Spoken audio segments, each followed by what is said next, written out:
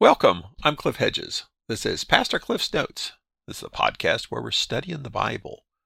We're starting the Gospel of Matthew today. This is episode 710, and today we'll be looking at Matthew chapter 1, verses 1 through 17. Before we dive into it, let's talk a little bit about Matthew's Gospel.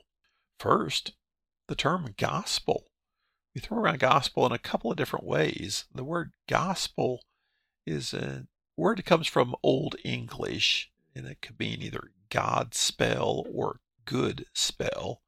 And spell is just a story, so it's a God story or a good story, and it's the good news. The Greek word is euangelion. Eu means good. Angelion means message. So angels, that's where we get the word angels, mean messengers. It's also where we get the word evangelism, euangelion.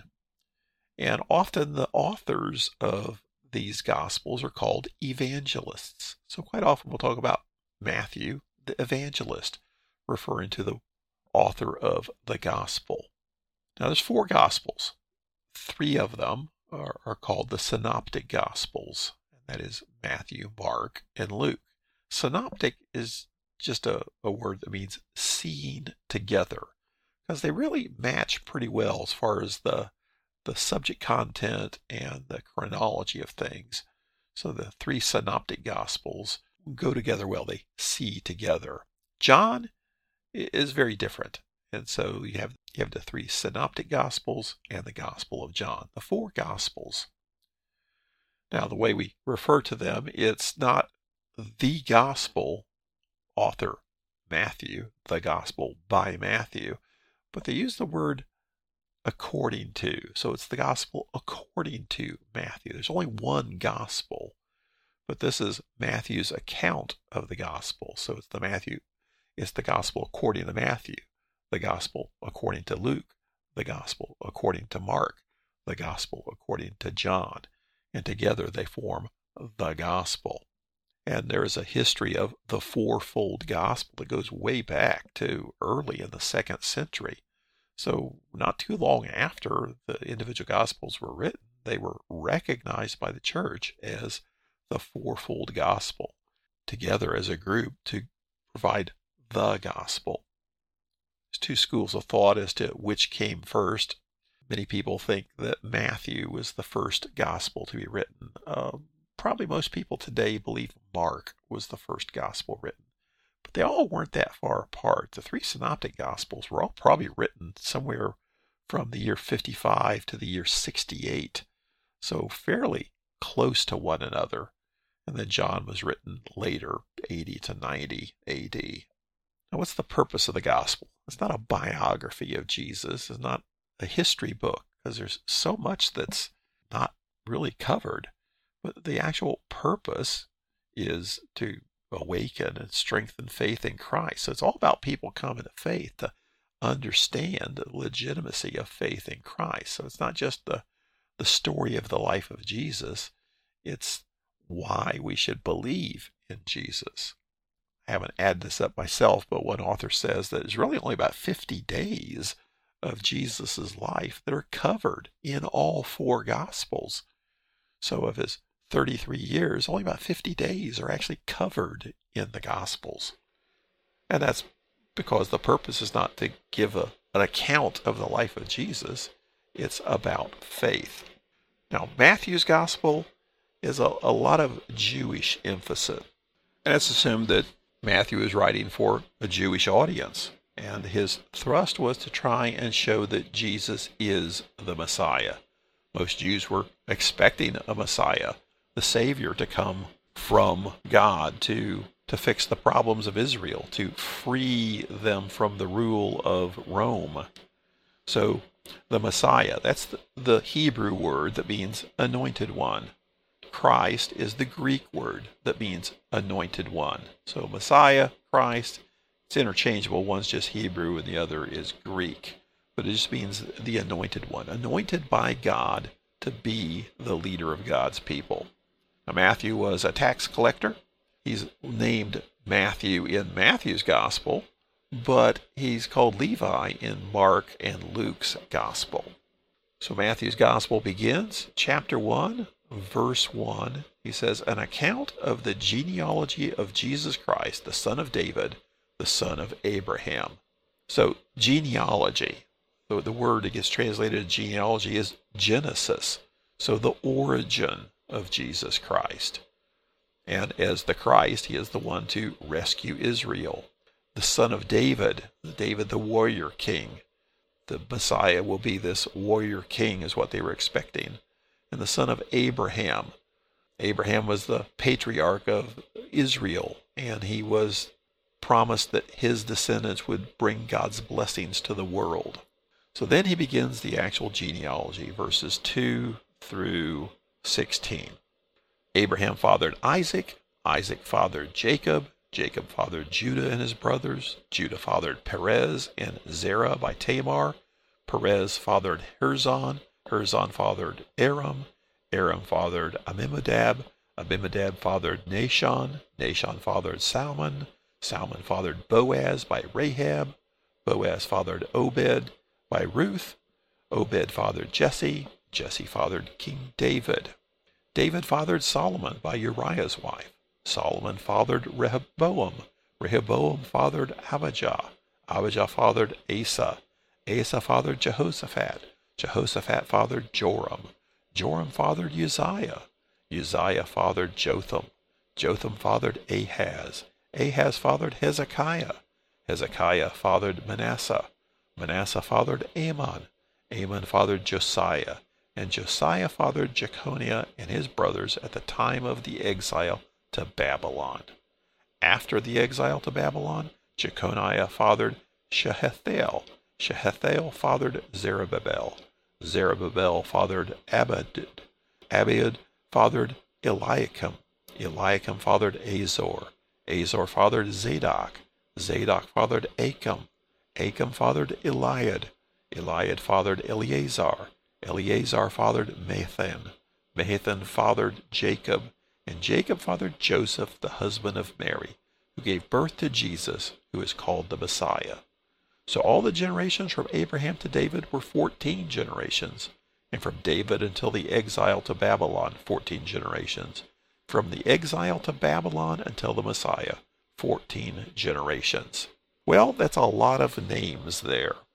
And the purpose of this is to show that Jesus is in the lineage of David, because there was a promise that David's throne would never end. And so the Messiah was thought to carry on the throne of David.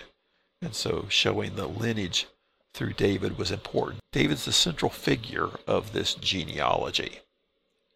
Now, as you look through it, want to compare it to some of the Old Testament genealogies, you'll notice there's some names missing, that Matthew hasn't included some generations. And say, well, what gives here? Well, the word fathered, it's the Greek word geneo, which can basically mean fathered, or it can mean produced, or even was the ancestor of. So it's not necessarily a specific generation to generation. There could be gap. Well, we know there are gaps, because as you compare this, you see, hey, there's gaps. So what's the deal? Well, Matthew's goal is to show the lineage, not the exact chronology of it. So he's got some generations that are missing here. Specifically, you look at Salmon fathered Boaz by Rahab. Now we assume this is Rahab the prostitute from Jericho. And then you have Boaz fathered Obed by Ruth. There's probably about 100 years missing there from Jericho to the time of Ruth. But Matthew's point is to show the lineage, not every step in the lineage necessarily, but to show the direct lineage. So why skip some steps? Well, because he's hung up on this number 14. Down in verse 17 he says, so all the generations from Abraham to David were 14. From David to the exile, 14. And from the exile to the Messiah, 14. You say 14 plus 14 plus 14, that's 42. And we don't have 42 generations here. Right, because some of them get counted twice. So Abraham to David, if Abraham's number 1, David is number 14. Then you go from David to the exile, David is number 1, and the exile is number 14. Then you go from the exile, number 1, to Jesus, number 14. So there's some double counting going on here, because so often in Jewish thought you include the beginning and end in counting things. Why 14? Well, it's not certain, but a lot of people think this is what's called a gematria, and that's where you assign numbers to words. And David, well, in Hebrew, you don't have vowels, so David is just DVD, essentially. And in the Hebrew alphabet, D is the 4th letter, V would be the 6th letter. So it's 4 plus 6 plus 4 is 14. So if you want to turn David into a number, you get 14. What's special about 14? Well, 14 is twice 7, and 7 is an important number in the Bible.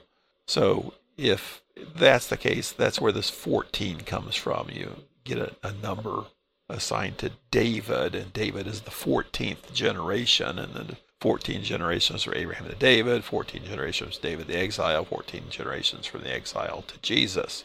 Matthew doesn't explain why he did it this way. He just says it.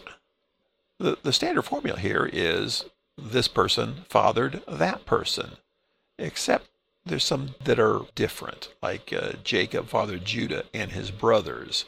Well, those are the 12 tribes of Israel.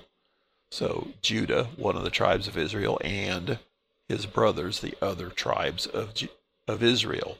Then there's some ladies mentioned. Judah fathered Perez and Zerah by Tamar, and that was a scandalous story where Tamar, the daughter-in-law, tricked Judah, her father-in-law, into having relations with him and producing the child. Samuel fathered Boaz by Rahab. There's some scandal there. Rahab was a prostitute in Jericho. Boaz fathered Obed by Ruth, and David fathered Solomon by Uriah's wife. Uriah's wife was Bathsheba, so they had some shenanigans going on then.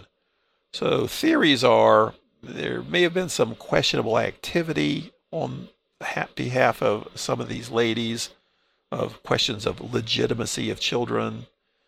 Some say no, because in the society of that time, it wasn't questionable. It wasn't scandalous. It's just the way things were. So we're looking at it through our eyes. We think there's some scandal there. Maybe it's to set it up for the alleged scandal of the Virgin Mary having a child. Or others say all these ladies were not Israelites. They were married to Israelites, but they themselves were from outside of the tribes of Israel. And this is to show the blessings for Gentiles. It's hard to say exactly why, but there are biblical stories that account for each one of these ladies. Now, another question is, why is this different than Luke's genealogy? Well, Luke counts it differently. Luke starts at Jesus and works backward to Adam. But from Abraham to David, they're the same. But as David on, there's differences.